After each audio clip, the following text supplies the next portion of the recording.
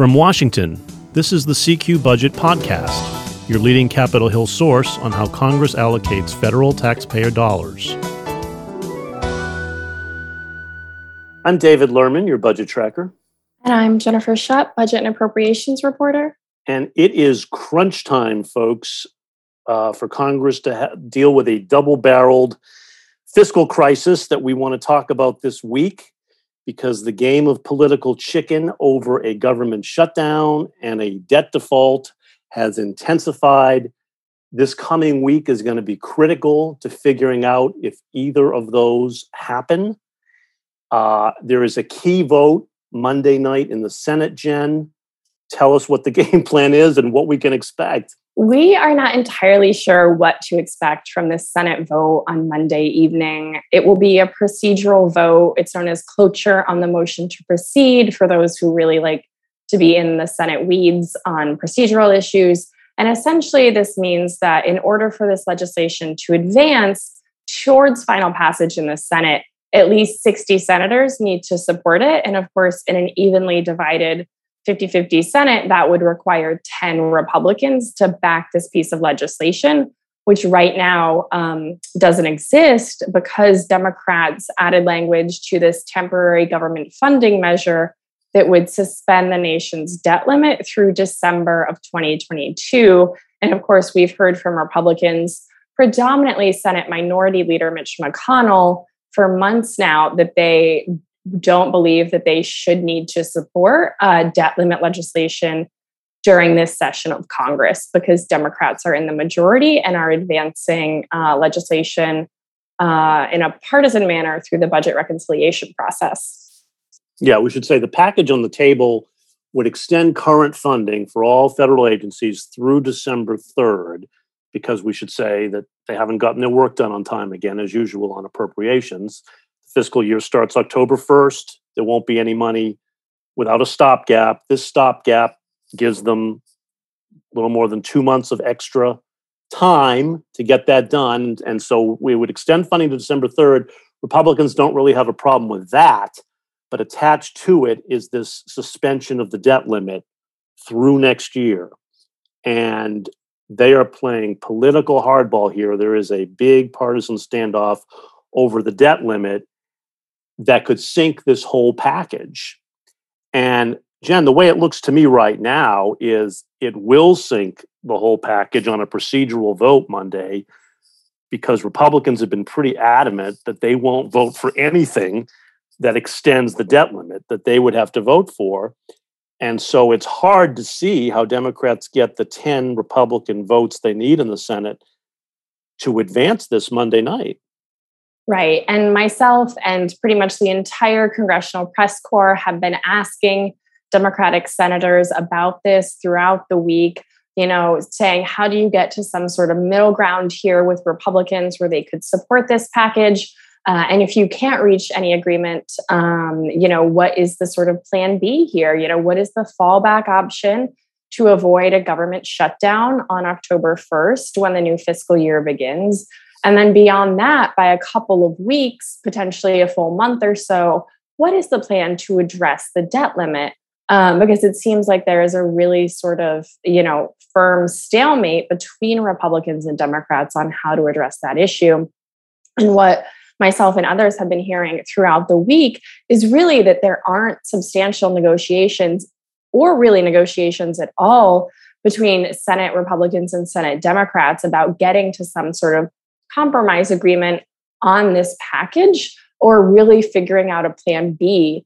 Yesterday on Thursday, a lot of us spoke with Senate Majority Whip Dick Durbin and said, what is the plan? Everyone sort of expects this procedural vote will be unsuccessful, that the bill will not advance. And he said, at this point, it's just sort of, they want to see what happens if 10 Senate Republicans were to sort of change their stance and vote with Democrats to advance the legislation. But when I asked him, what are those efforts looking like behind the scenes? What negotiations are going on? Who's talking to whom?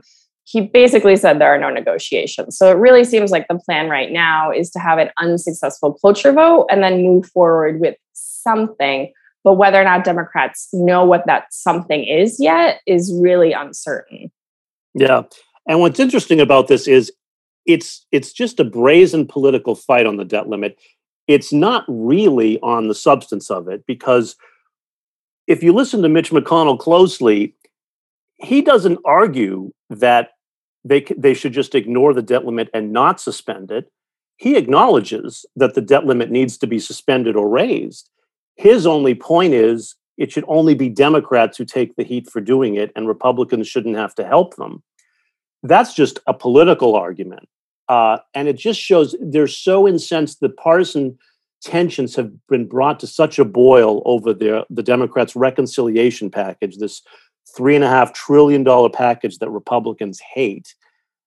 And they're so steamed about that they want Democrats to pay a political price, which is take the heat alone for raising the debt limit. And that's the game McConnell has decided to play here. Purely a political fight.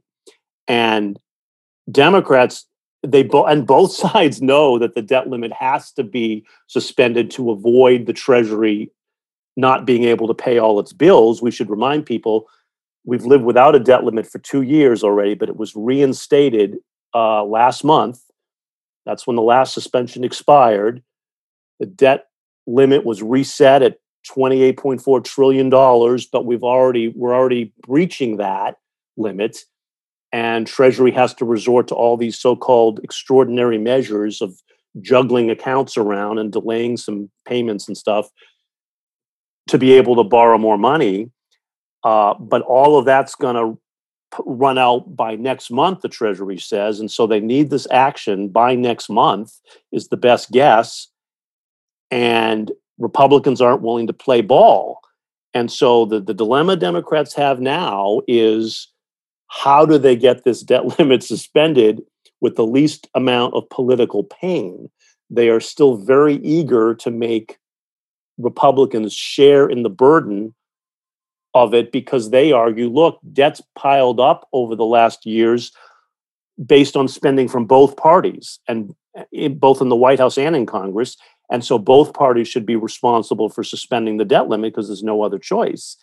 And Republicans are just saying, no, we won't play that game. That's the dilemma they're trying to figure out now, and getting out of it is just going to be a mess.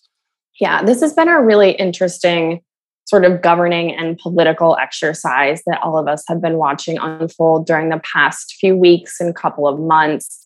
And I've actually been talking to some Republican senators about this on the Hill and asking them, do you have any concern that this sort of strategy of saying, if one party has unified control of government, they are solely responsible for the debt limit, could create substantial problems for Republicans in the future? Because just sort of practically speaking, at some point in time, Republicans will probably once again have unified control of government, the House, the Senate, and the White House.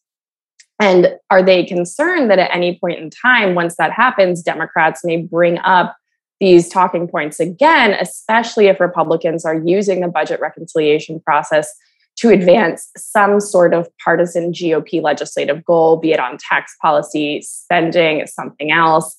And they have really not wanted to substantially address that question because, of course, Republicans are, especially if they had a narrow majority or even a 50-50 majority in the Senate, Republicans themselves are relatively unlikely to be able to single-handedly handle a debt limit suspension. And so they might be putting themselves in a position in the future where the Democrats say, hey, especially if Democrats do have to go it alone somehow and do this through the budget reconciliation process this time, in the future, this could sort of, Republicans could be essentially painting themselves into a corner on debt limit legislation. And so that's something that the party doesn't really want to be discussing right now, because it could potentially set them up for really complicated hurdles in the future. And so I think that's another part of this negotiating point that could be pretty challenging for Congress in future years. Okay, but let's talk about the most immediate deadline, which is September 30, because that's when the fiscal year ends. And that's when the threat of a government shutdown looms. So the key question first is there going to be a shutdown? I don't know what you think, Jenna. My take is they're pretty determined to avoid a shutdown. And so if this thing goes down Monday night and they can't get bipartisan support, seems to me the most likely step at that point is they strip the debt limit measure out of this stopgap funding bill and just pass some kind of stopgap measure alone to avoid a shutdown. And then they'll have to deal with the debt limit a little later. That'd be my best guess, because I don't think either side really wants a shutdown, and no one wants to take the political heat for another shutdown. They know it's very costly, both politically and economically. It costs the government money to stop and restart up and screw with contracts and the rest. And so both sides, no one wants a shutdown. And I don't think Democrats are going to want the political heat for shutting down the government, even if they try to blame Republicans for it. The Democrats are the majority party. They know there's going to be blowback on all of them if there's a shutdown. So it seems to me that if this doesn't work Monday night, at some point they blink, the debt limit gets stripped out, and they just pass a pure stopgap. Yeah, I think that's definitely one of the options that Democrats are discussing and trying to figure out behind the scenes on Capitol Hill lately. But Democrats have been very adamant that they want a debt limit suspension to move in a bipartisan manner, and attaching it to a must-pass government funding bill that also includes billions in disaster aid to help states recover from hurricanes, wildfires, and the like, as well as billions of dollars to help relocate Afghan refugees who helped the U.S. during the war. I think this is sort of Democrats wanted this to be a good shot to pull some GOP votes onto that procedural vote in the Senate. And so I think if they remove debt limit from this, I'm sort of curious what the option would be to advance a debt limit bill through the Senate. And whether or not they do that in a standalone way or attach it to some other package. The defense authorization bill is advancing right now. I don't think that a final version of it will be done for a couple months, which probably puts us past the X date. But generally in Congress, when you have something that is slightly less popular, you try to attach it to something that is really popular in order to get it through the Senate's 60-vote cloture threshold.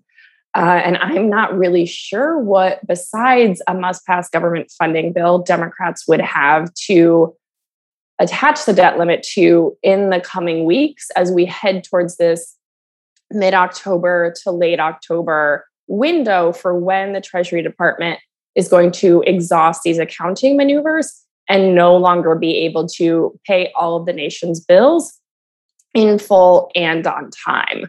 And so that's the thing that I've been thinking about mostly this week in terms of if they remove debt limit from the CR, yes, it avoids a government shutdown through December 3rd at the very earliest. But I don't really see a clear path in the October, early November timeframe for what other must-pass legislation would be moving through Congress that Democrats could attach debt limit to, which of course really leaves them with the option of trying to move it single-handedly through the budget reconciliation process, as Senate Minority Leader Mitch McConnell has been calling for them to do for months. But as our colleague Paul Krawczak laid out in detail this week in a story, that's a really time-consuming, complicated process that would involve the parliamentarian in the Senate in a very detailed way, and that isn't necessarily a cut and dry path forward.